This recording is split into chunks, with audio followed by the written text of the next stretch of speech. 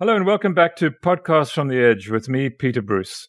It's our first show of the year, and I hope you haven't forgotten us, but even if you have, and you've never heard of the show before, it's available on the Financial Mail online platform and on the Apple and Spotify podcast apps as well. My guest today is Simon Mundy. If you think you've heard the name before, you may even have met him. He lived and worked in Johannesburg a decade or more ago, including a wonderful spell on Business Day when I was its editor. He was then and remains a quite extraordinary reporter. He left Johannesburg to join the Financial Times in London. They sent him off to Seoul in South Korea, a big story for the FT, and then on to India, an even bigger FT story. And then he did something remarkable. He resigned and set off on a journey to record for himself and anyone who followed him on social media how climate change was changing the world. It took him at least 3 years, and the book he wrote at the end, Race for Tomorrow, published by William Collins, came out late last year. I read it on holiday in Transkei, and I swear if I had the money, I'd buy 1,000 copies and give them to the people I most cherish and value. Race for Tomorrow is magnificent for two reasons. First, Simon captures the whole of climate change. It's a difficult thing to get your head around, the damage and the promise and the detail. It's just amazing. Second, he somehow manages never to insert himself into the narrative. Instead, he allows desperate farmers, anxious miners, rich developers, and obsessed techies to talk for themselves. It's a book for the ages, and you just have to read it. Simon Mundy joins us today from London, where the FT was kind enough to take him back, and he's now its Moral Money editor.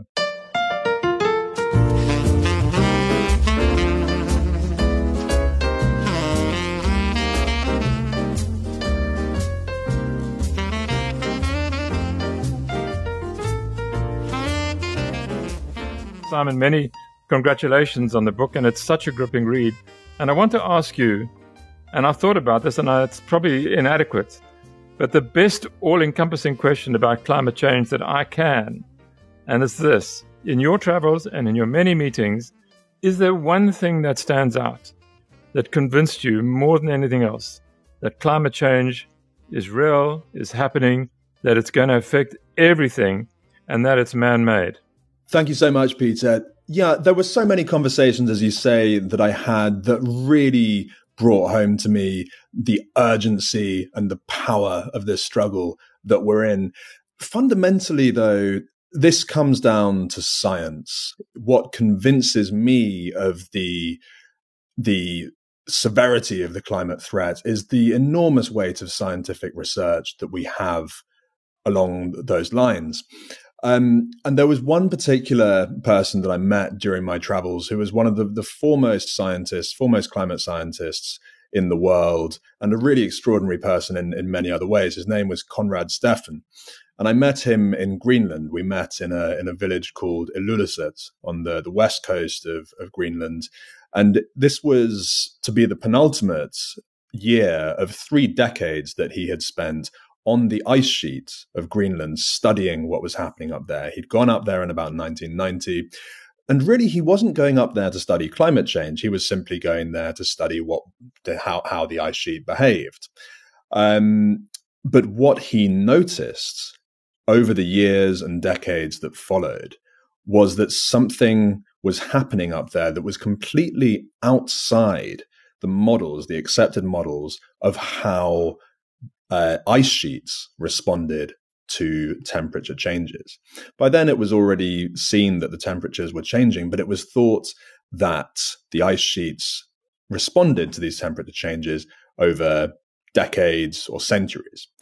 But what he realized was that the ice was melting and shifting at a speed far greater than anyone had realized. He did this through incredibly dedicated research. He lived out there for weeks and weeks at a time, out on the ice sheet every year. He built a camp on stilts on the ice. And it was dangerous work. As the ice moved and stretched, there were enormous crevasses opening within it. And he told me how dangerous it was getting. And a few days after we met, when he was up on the ice sheet, his life was taken by one of those crevasses. And it's an extraordinarily harrowing story in some ways, but also what an inspiring contribution he made. He provided so much scientific work in his own right, and also he fostered this new generation of climate scientists. There are scientists all over the world now who he trained and nurtured, who are contributing powerful work of their own. And so his story ultimately doesn't have to be a sad story if we focus on the incredible contribution that he made. And the real point for me is that we have this incredible weight of scientific evidence. We can see all over the world what's happening. And the onus now is on us as a global community to act on the incredible contribution of people like Conrad Steffen and make sure that that amazing work, that we're so lucky to have all this modern scientific evidence, to make sure it doesn't go to waste. He, in fact, if I remember correctly in the book, he dies a few days after you last spoke to him. That's right. We met the day before he was going up onto the ice. Yeah. And he was approaching retirement age. It was going to be his second last journey onto the ice. And very, very shortly after that, he was walking on the ice and fell into it. Do you finish the book in any way optimistic that having caused it, humans can fix it? Absolutely. The potential is there. There is nothing set in stone about the crisis that we're facing. It's very serious. There are many people who have already been losing their lives. So one of the things that really my travels brought home to me is the incredible severity of the threat that we face. But also, on the other hand, there are certain ways in which my travels made me more optimistic, or certainly more hopeful, more conscious of the extraordinary potential that we have to address this. So one of the things, one of the key things, perhaps the most important thing, is the extraordinary technology that is already being developed to tackle this. So in the book, as you know, the range of technology that I was able to cover, these extraordinary entrepreneurs right across the world, they are coming up with things that if we can deploy these things with the requisite speed and scale, we can really address these problems at an enormous scale. And we really can hold back temperatures from rising very much further. But those technologies are not yet being deployed at the scale they need to be. But you start out, as you say, you start in the sort of Arctic. You're in Siberia and you're in Greenland. And what was amazing to me was just the scale of the geopolitical change that climate change can bring. When you write about, a ship carrying cargo, say from Rotterdam to Shanghai, instead of having to sort of make its way around the Iberian Peninsula and through the Mediterranean, down through the Suez Canal, around India, it'll basically just be able to travel via the north, via the sort of on top of Russia, basically, and it'll shorten that route significantly and change global power in ways that we can't imagine, really. I mean, I can't really get my head around it, other than it'll be possible to get to Shanghai from Rotterdam in a ship a lot quicker in 10 years' time than it is now. That's right. And people have already started doing this. Maersk, the enormous shipping company, has already sent a container ship through this Northern Sea route from Korea to the Netherlands. And it did it much more quickly than could have been done by going through Suez. So it's already started to happen. Now, it's still not happening on a huge scale because there is still a fair amount of ice in the Arctic, even in summer. Sure. So you still need to have these ships being accompanied by an icebreaker in most cases. But if you look at how Vladimir Putin is approaching this, he's someone who at times has poured cold water on the idea that climate change is a real thing. But if you look at what he's actually doing, it's very clear that he knows that climate change is real, because he's told his people to achieve an enormous expansion of shipping on that northern sea route in response building new ports, to shrinking ice, building new ports, one of which I visited on the Arctic coast, Tiksi. So Tiksi was built under the Soviets in the early days of the Soviet Union, and there was nothing of what we would really call economic logic for it. It was more to do with this strategic desire to develop the Far East of Russia. And when the Soviet Union fell apart, Tiksi really started going into a severe decline because there was no particular reason for ships to go all the way up there. But now, when I visited there, the head of the port was on fine form. He was really excited about the prospects for his city. He said, we're going to have more and more ships coming back here. This is going to be situated on a major shipping route because of climate change. So it's not just Putin in Moscow. On the ground, people are getting really excited about the positive impacts of climate change for some of these places. And there is, even though obviously in general, the overall effects of climate change for the world, there'll be so many more negative ones than positive ones. But there are also some people, including also the mammoth tusk hunters who I met in Siberia, there are people who are spotting opportunities here as well. I'm sure. And just staying in the Arctic, back to Greenland, as that ice melts, and as you discover, there are minerals in the earth under the ice, and potentially a lot of minerals. Also possible game changers in geopolitics. I mean, America, Donald Trump tried to buy Greenland from Denmark not so long ago. I mean, and I'm sure Denmark will have its own reasons for perhaps slowing down the pace at which it wants to give, some sort of degree of self-rule to the Greenlanders. There's potentially a huge amount of mineral wealth under that ice. That's absolutely right. If you look at the prospecting work that's been done in Greenland, there are enormous amounts of mineral deposits, but the problem is, for very many of them, it's very difficult to reach them because of all that sea ice. So I spent several weeks in Greenland and met all sorts of different people, but two rather contrasting angles that I want to highlight, which really go to the tensions that can be thrown up by climate change. In the far northwest of Greenland, I spent time in Qaanaaq, which is the main settlement of the Inuit people there, the northernmost ancient civilization on Earth. They crossed about 1,000 years ago from Canada on dog sleds. And they've been hunting on dog sleds for all that time. That's been the center of their culture. But increasingly, that ancient way of life is being threatened by the retreat of that sea ice.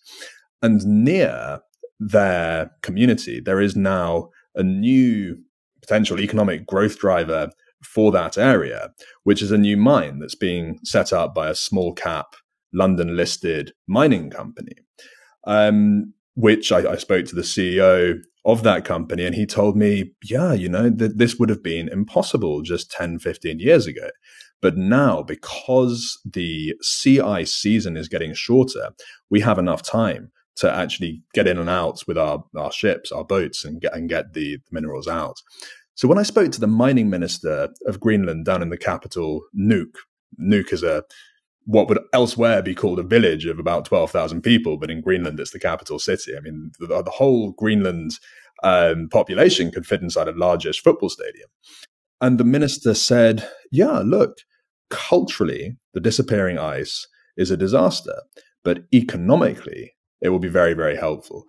And this is one of the dilemmas that various countries are facing. And for Greenland is going to be a very, very different sort of country as a result of these changes. But they're lucky, at least, in the sense that Greenland, as I imagine, is a fairly sort of egalitarian society, and I doubt whether there are many. The disparities between wealth might not be what they are in, say, like South Africa, or wherever it might be. But so you go to Lagos in Nigeria, where a wealthy family is now building a huge new development. Designed to actually lift lift that part of Lagos above what it assumes the new water line might be in 50 or 60 or 100 years' time. a sort of a kind of almost like these movies where you load a certain number of elites onto a spaceship and fly them out, just before the world gets taken over by the water. So a Nigerian elite will move to this island. I can't remember. Was it Echo Atlantic? I can't remember what the name was. That's right. Yeah. And the millions of poor will have to just stay where they are and do their best as the water rises above their roofs or their verandas or their kitchens or whatever it's going to do. Simon, was there any sense when you were in Lagos that building that area, that safe area for rich people, was a problematic thing? Yeah, so this was a really interesting part of my research. Lagos is very vulnerable. It's built on this coastline that has always had this sort of movement of silt and this erosion over the years. And what was happening was this part of Lagos called Victoria Island, which is really the commercial hub and the sort of most upmarket part, or certainly one of the most upmarket parts of the city, was getting worse and worse impacts from this. It was getting really badly eroded. And so the Shaguri family, who have been notorious in many quarters since the age of Sani Abacha, who, of course, was this deeply kleptocratic leader of Nigeria back about 3 decades ago, who was very close to the Shaguri family, they now seem to have seen a shot at redemption through building a project that would protect Lagos from the impacts of this erosion, the worsening storm surges, the rising sea level, which was making it so much worse. So they have built this project, which is really one of the most enormous investments of its kind anywhere in the world. It's this huge expanse of reclaimed land built by dredging up sand and dumping it into the ocean on the edge of Victoria Island. And it's all protected by this enormous sea wall. And it could potentially house hundreds of thousands of people. It would be really a new city tacked on to the existing one to some extent. And I toured the development with Ronald Shaguri, who's the scion of the family. He's in his mid-30s. And he really saw this as a way to protect the long-term future of Lagos, to build a new climate-secure part of the city that would also help to protect the rest of Lagos. But the trouble is that further down the coastline, the erosion has been getting worse for some small fishing communities that I visited. And as far as they're concerned, it's been getting worse since Echo Atlantic was built. And when I spoke to academics about this and read some research on this, it does seem actually that there's a connection, because the coastline for these communities further down the coast, they had actually been benefiting from the erosion of Victoria Island. The silt that was eroded from Victoria Island had been going to sort of protect their coastline. So this raises some really awkward questions. Were the people of Alpha Beach, this other community, were they entitled to expect that flow of silt would continue? And how many more interventions that we see to respond to climate change will be tilted in favor of the rich, and potentially at the expense of lower income people? Because it's not just in Lagos that large scale infrastructure developments are going to be needed in response to climate change. For low-lying cities all over the world, New York, Miami, all sorts of Chinese cities, in every part of the world, you're going to need these interventions. And these questions are going to come up again and again. Well, that's what I wanted to ask you. I mean, how did you decide where to go and where not to go? So before starting my travels, I spent a couple of years really researching the subject in as much depth as I could, just reading and reading and reading about really interesting or compelling or shocking or inspiring responses to climate change in every part of the world. And I just gradually narrowed down my short list of places that I really wanted to get to. And it was important that there should be compelling stories within them. But also, I really wanted to make sure that each of these stories would shed light on one of the really important angles of climate change that I think people want to know about. Because I think all of us, or most of us now, realize that this is a desperately important subject, but it's difficult to know where to start with it. It can seem overwhelming and abstract and intimidating. And so it occurred to me that through old-fashioned reporting, through getting on the ground in interesting places and meeting interesting or inspiring people, through the stories of those people and places, that could be the best way for some people to really get to grips with this story and just get a handle. One of the places that you obviously have to visit on this story was always going to be the Maldives, partly because they're beautiful. But you tell there was a lovely line in your notes about the Maldives. It was about how the beaches got to be as white as they are, and you tell us that it was because of the parrotfish eating all the coral, and then having a poo, and the beaches are actually the poo. And it's white and it's coral that's passed through the alimentary canal of a parrotfish. But a more serious question is, obviously the Maldives faces a seriously kind of like pressing and immediate problem. But you do remind us that after the last ice age, for 15,000 years BC, the seas rose 120 meters. Now, we're not talking that kind of threat, surely. I mean, if all the ice in all the world were to melt now, how would the sea rise? Higher, much higher than that. Yeah. So this is the thing. We have to remember that rise that I mentioned there happened over a very long time. It happened over thousands and thousands of years. And the change, the sea level rise that we've set in motion now is actually going to be faster. So it will potentially, over thousands of years, if we don't do something drastic and in response to the threat that we've set in motion, it would be higher than that. And the problem with the Maldives, as I mentioned, is that the coral is dying. So whereas at the end of the last ice age, as the water rose, the coral rose with it, and so the islands that were formed by that coral, they survived. The trouble now is that the coral is dying. The coral because of high temperatures, because of these rising sea temperatures. So this is the problem. 90% of the heat that results from our pollution actually goes into the ocean. That absorbs most of the heat. The atmosphere is, of course, rising in temperature, but most of that heat energy is going into the ocean. And coral, even though they've survived for millions of years, they're acutely sensitive to these temperature changes.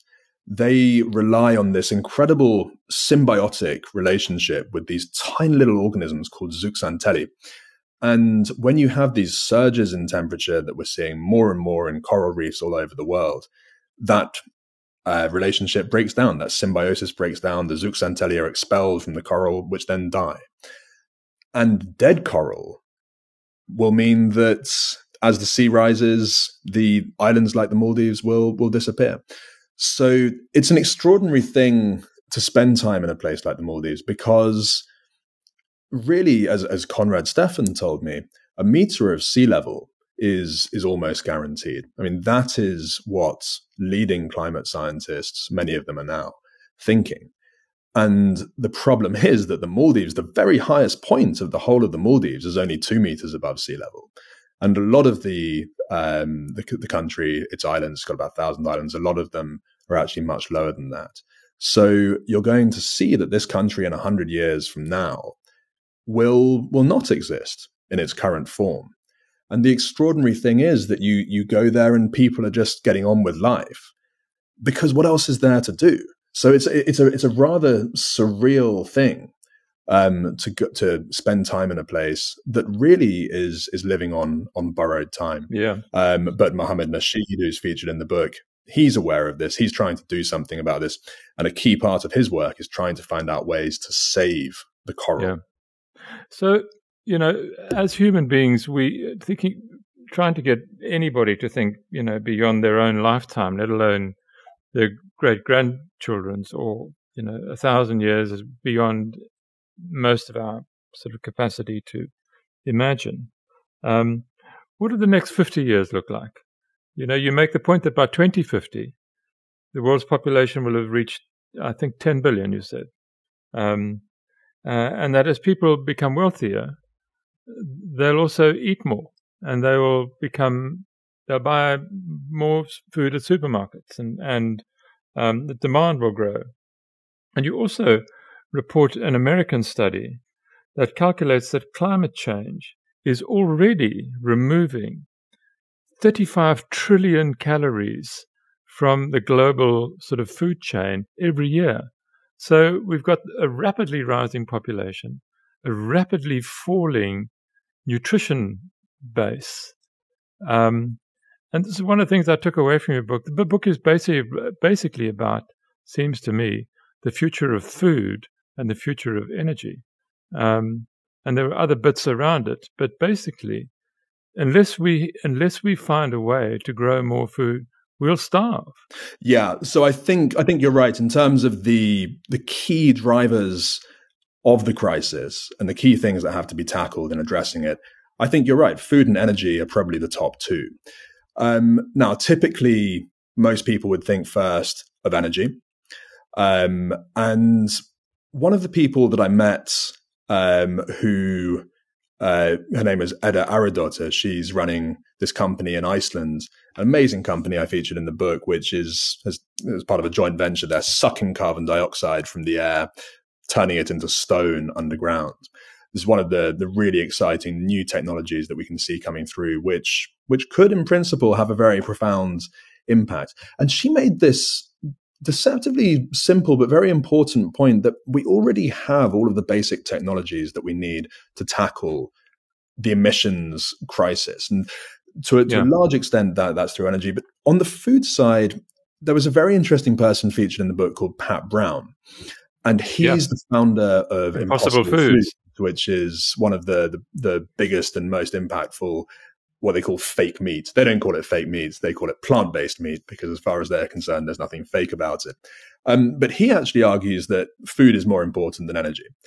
Either way, they're both important.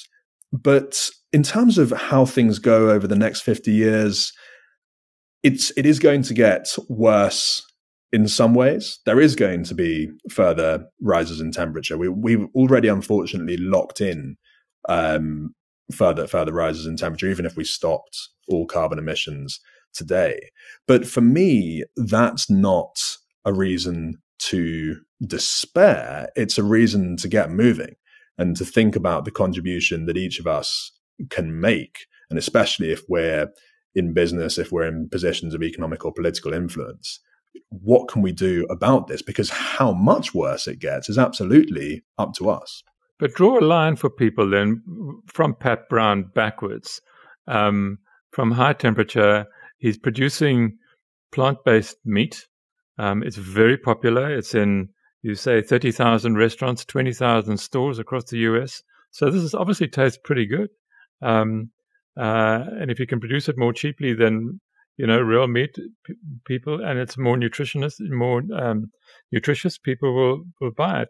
But what's the line, the sort of temperature line, as it were, or climate line between him producing an impossible burger or an impossible piece of bacon and the level of the ocean? So he argues that the single most disastrous driver of climate change is the beef industry. Now, whether it's the worst or not, that can be debated, but it's certainly a big one. So why is that? Why is the beef industry so bad? Well, there are two reasons. For one thing, we've got over 1 billion cattle on the planet today. That's way more than could possibly be there through natural means. We've been breeding them and breeding them and breeding them. And the trouble with all these cattle, they're lovely and cute and they look very wise when they're chewing their cud, but they produce enormous quantities of methane from both ends of their alimentary canal and burp. And it's huge amounts of methane come from them. It's one of the major contributions to greenhouse gases in the atmosphere. Methane, as you know, is even more potent to greenhouse gas than carbon dioxide. And the other problem with the beef industry is the deforestation impact. So, as you know from the Brazil chapter of my book, where I traveled through the Amazon, seeing the extraordinary and lawless growth of the beef industry in the Amazon. And this is being driven first and foremost by cattle ranching. People are not just burning down the Amazon for fun, they're burning it down to clear space for cattle pasture. That is what is the biggest driver for the loss of the Amazon. And of course, the Amazon is so desperately important to addressing to restricting the extent of climate change because it's such an enormous and important climate sink.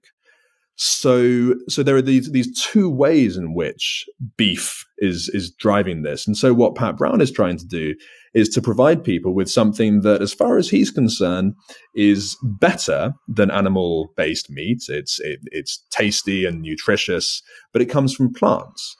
And using a sort of genetically modified ingredient. Now, that's a whole other area of controversy, of course, but he uses this genetically modified ingredient to replicate the unique flavor and appeal of meat, so that people often wouldn't know that what they're eating is not from an animal. And the big question is, will this take on? It's already, as you say, it's already had very encouraging growth, but still the vast majority of meat that's consumed in the world does come from animals. So time will tell over the coming years how much it grows. Yeah. So the big Brazilian company producing most of this beef is a firm called JBS, I think it was.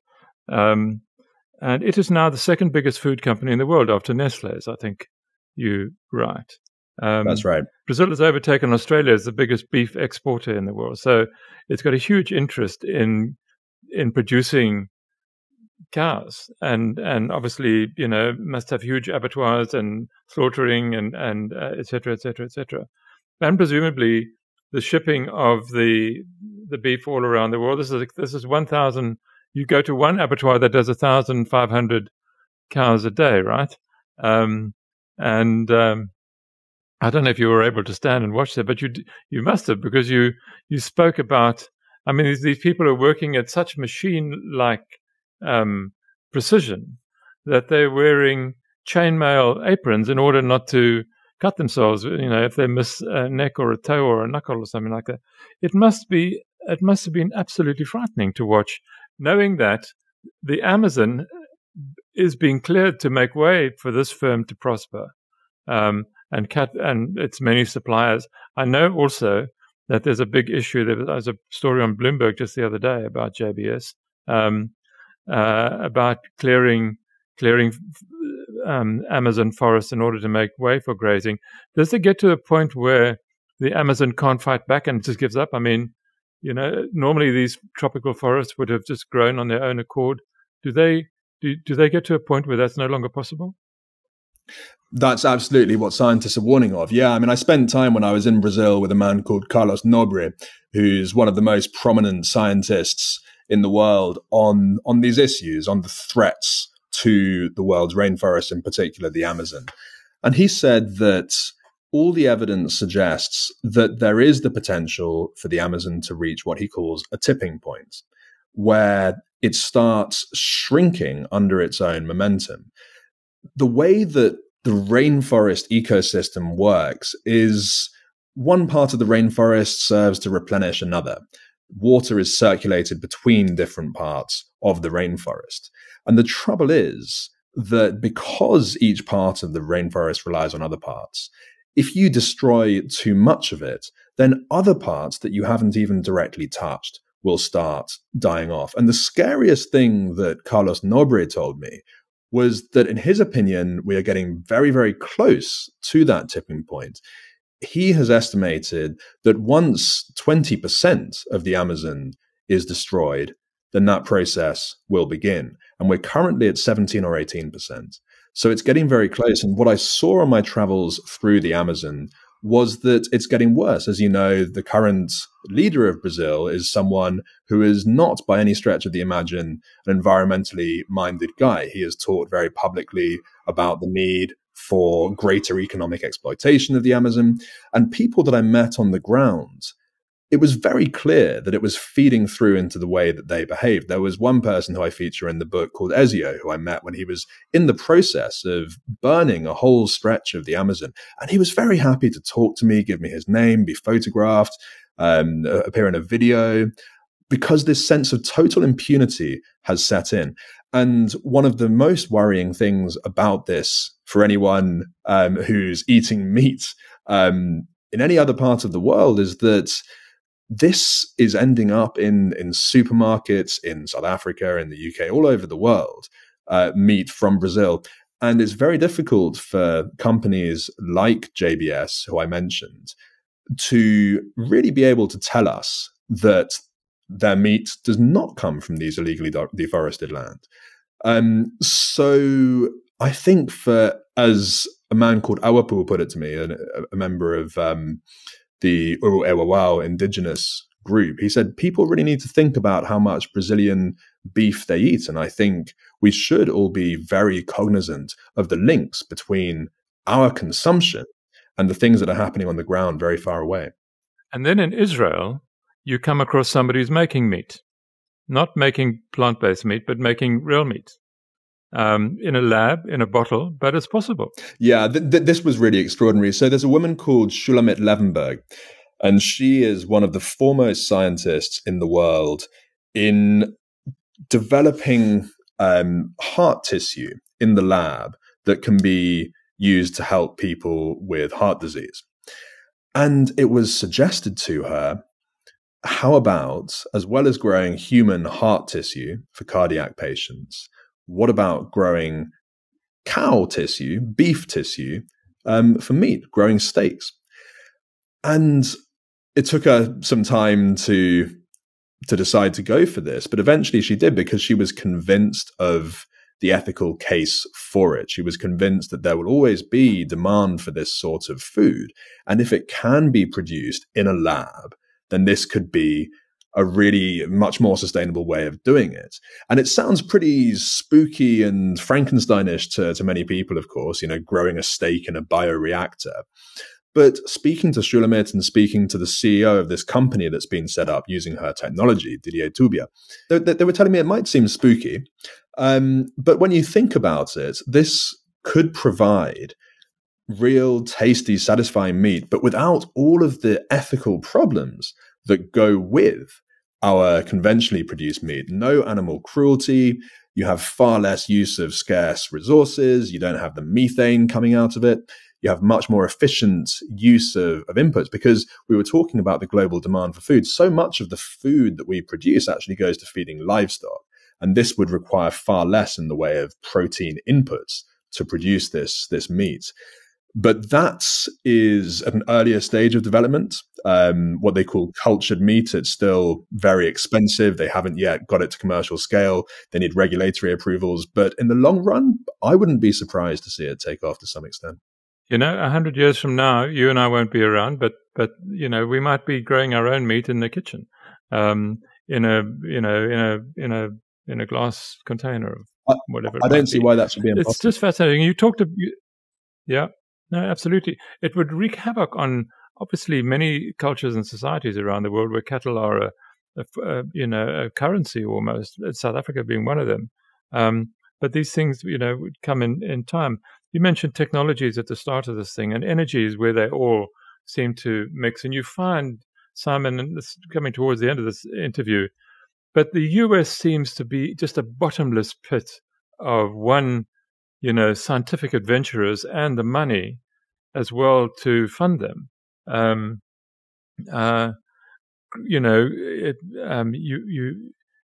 is so much energy research and technology being tried out.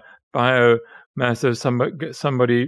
I think you said that Richard Branson had once flown one of his flights partly fueled by fuel produced from garbage in the States, right? It's extraordinary. Is there something? Help us. Let's quickly talk about technology. Let's talk about nuclear for a start. So there's an effort now to produce nuclear power through fusion and not fission, right? The old nuclear bomb on Hiroshima was a fission bomb, I presume. I think. That's right. I get confused. Yeah. So fusion doesn't split things, it joins them. That's correct. Doesn't split atoms. And you have a guy who actually thinks that he can make this happen. It's never happened. The sort of God particle doesn't exist, but he thinks that he can make it happen. And you say to him, how can you be sure? And he said, well, the day before the Wright brothers flew, nobody was sure whether they would fly either. What makes America such a good place to be that kind of person in? Yeah, I think it's really extraordinary, just the ecosystem that they've got in the US. And it was interesting for me because I went to China as well. I was very fortunate to get into China just before the COVID closed the borders. I think I was probably one of the last journalists to get in there in that way. China, what's impressive about China is the speed and the scale. I mean, visiting BYD, for example, this enormous company, that seems to have taken over half of the city of Shenzhen. What's exciting about the US is the cutting edge innovation that you see coming through. So you mentioned a couple of the companies there. So LanzaTech, here's a company that's taking garbage and using it to make sustainable aviation fuel, which, as you say, Virgin Atlantic has already used for part of its tank on a transatlantic flight. There's a company called QuantumScape that's making next generation batteries, which it says could be far more powerful and efficient than those currently on the market. And then Commonwealth Fusion Systems, which is the fusion company you mentioned. I think they are very convinced or very confident based on the high-powered computer modeling they've done of their technology. What's interesting about fusion power is fusion reactions have been going on for a very long time. It's long been possible to generate them in the lab. But the problem is that they have always consumed a lot more power than they produce. So that's useless, of course, for a power plant. So the key point that everyone is trying to get to is that point of net energy generation, because that's when you can actually start producing power from the thing. And fusion power would just be an extraordinary leap forward. We'd have this unfathomably productive source of energy, which would be safe, much safer than nuclear fission. You'd have negligible quantities of nuclear waste left over by comparison. You'd have no chance of the sort of meltdown that we've seen at places like Fukushima. And it would be zero carbon. So this would be an absolute game changer in terms of our response to climate change. And what's interesting is that there's a project called ITER in France, which is I think it's been $65 billion of investment is what's been estimated by the US government.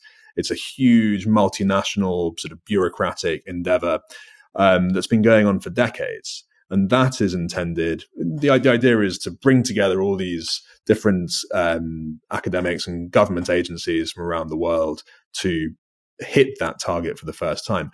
And what this chap, Bob Mumgard, the CEO of Commonwealth Fusion Systems, was saying is actually, we think a US startup on a much lower budget with our speed and expertise can do it faster. So that's we'll see if they get there, by the way. They say they'll do it in the next 2 years. But the point is that there is something about that US ecosystem. You have the best universities in the world. You have the most deep-pocketed and sophisticated venture capital investors in the world. And you just have there's something in the water. There's some sort of cultural disposition towards ambitious entrepreneurship. You put these things together, and I think there is an extraordinary amount of exciting entrepreneurship happening in this field in the US, but we need more of it, and we need to put more welly behind it to achieve the scale of it. But isn't it extraordinary how fast things are moving? You know, you go to Australia and you write about a town in I think it was Latrobe in Victoria, where the coal is deteriorated to the extent now where basically they've got to shut down the mines and the coal power stations, but they've begun to produce a small amount of hydrogen in Latrobe, I think, when you were there. And I don't know whether you saw it, but just last week, that first shipload of hydrogen was shipped out of Australia and is now at sea, I presume, on its way to Kobe in Japan.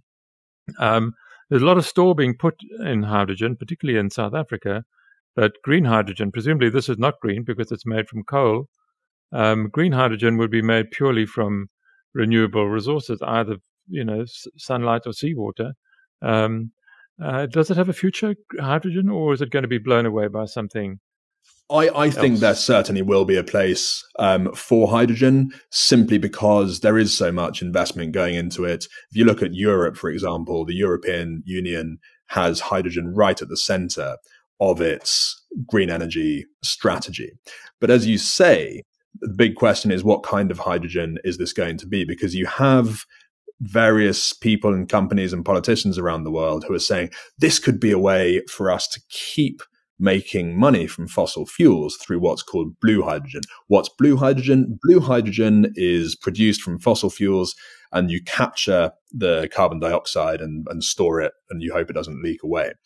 Now, it can be made from coal, as is the case in that Australian project, or from natural gas. And that's what's happening, starting to happen in Saudi Arabia. So I visited Saudi Arabia. I met Prince Abdulaziz, the energy minister. I visited Aramco and met the chief technology officer there. And they were saying, yeah, we can continue to make money from natural gas through hydrogen. Now, personally, I think most experts that I speak to in the market don't see much of a future for that kind of hydrogen. They would say, actually, it has to be green hydrogen, which is produced by electrolysis from renewable energy.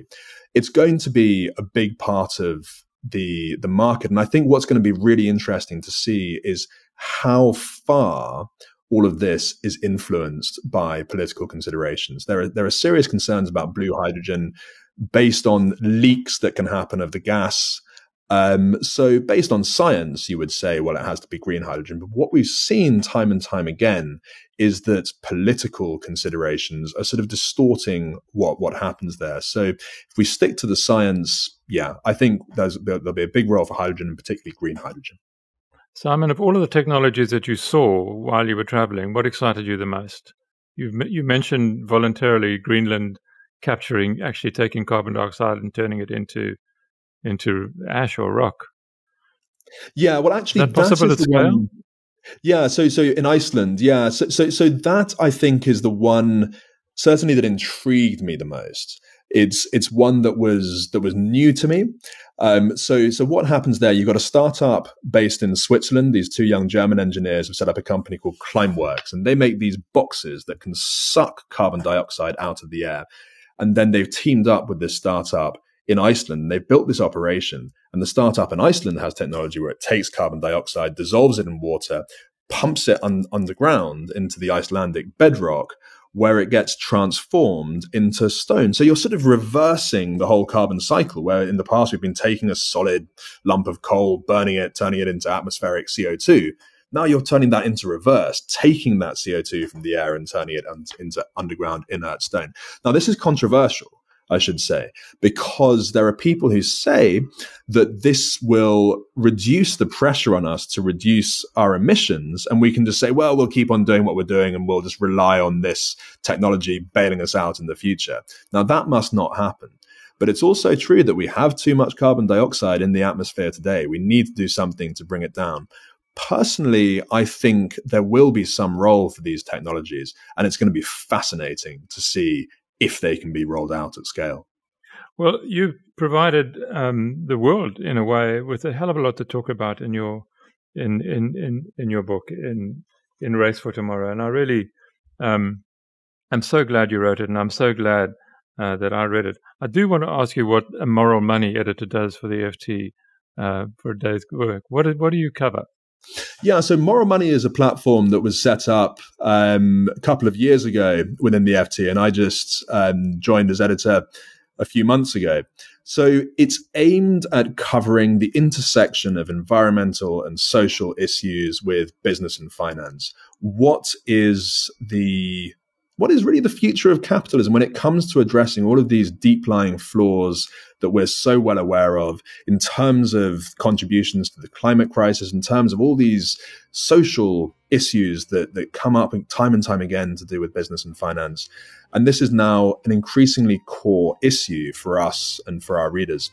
So Moral Money, it's published on the FT website, and it's also a newsletter that comes out 3 days a week into your inbox. So I would encourage certainly all FT subscribers who are listening, please do sign up, and we'll try to keep you apprised of what is, in my opinion, in many ways, the biggest story in the world at the moment. I don't think there's any doubt about that. Simon Mundy, thank you so much for talking to me. Yeah, man, I hope we meet again soon. If not here, then there. But it's been great talking to you. Thanks a lot. Thanks so much, Peter. It was really a pleasure.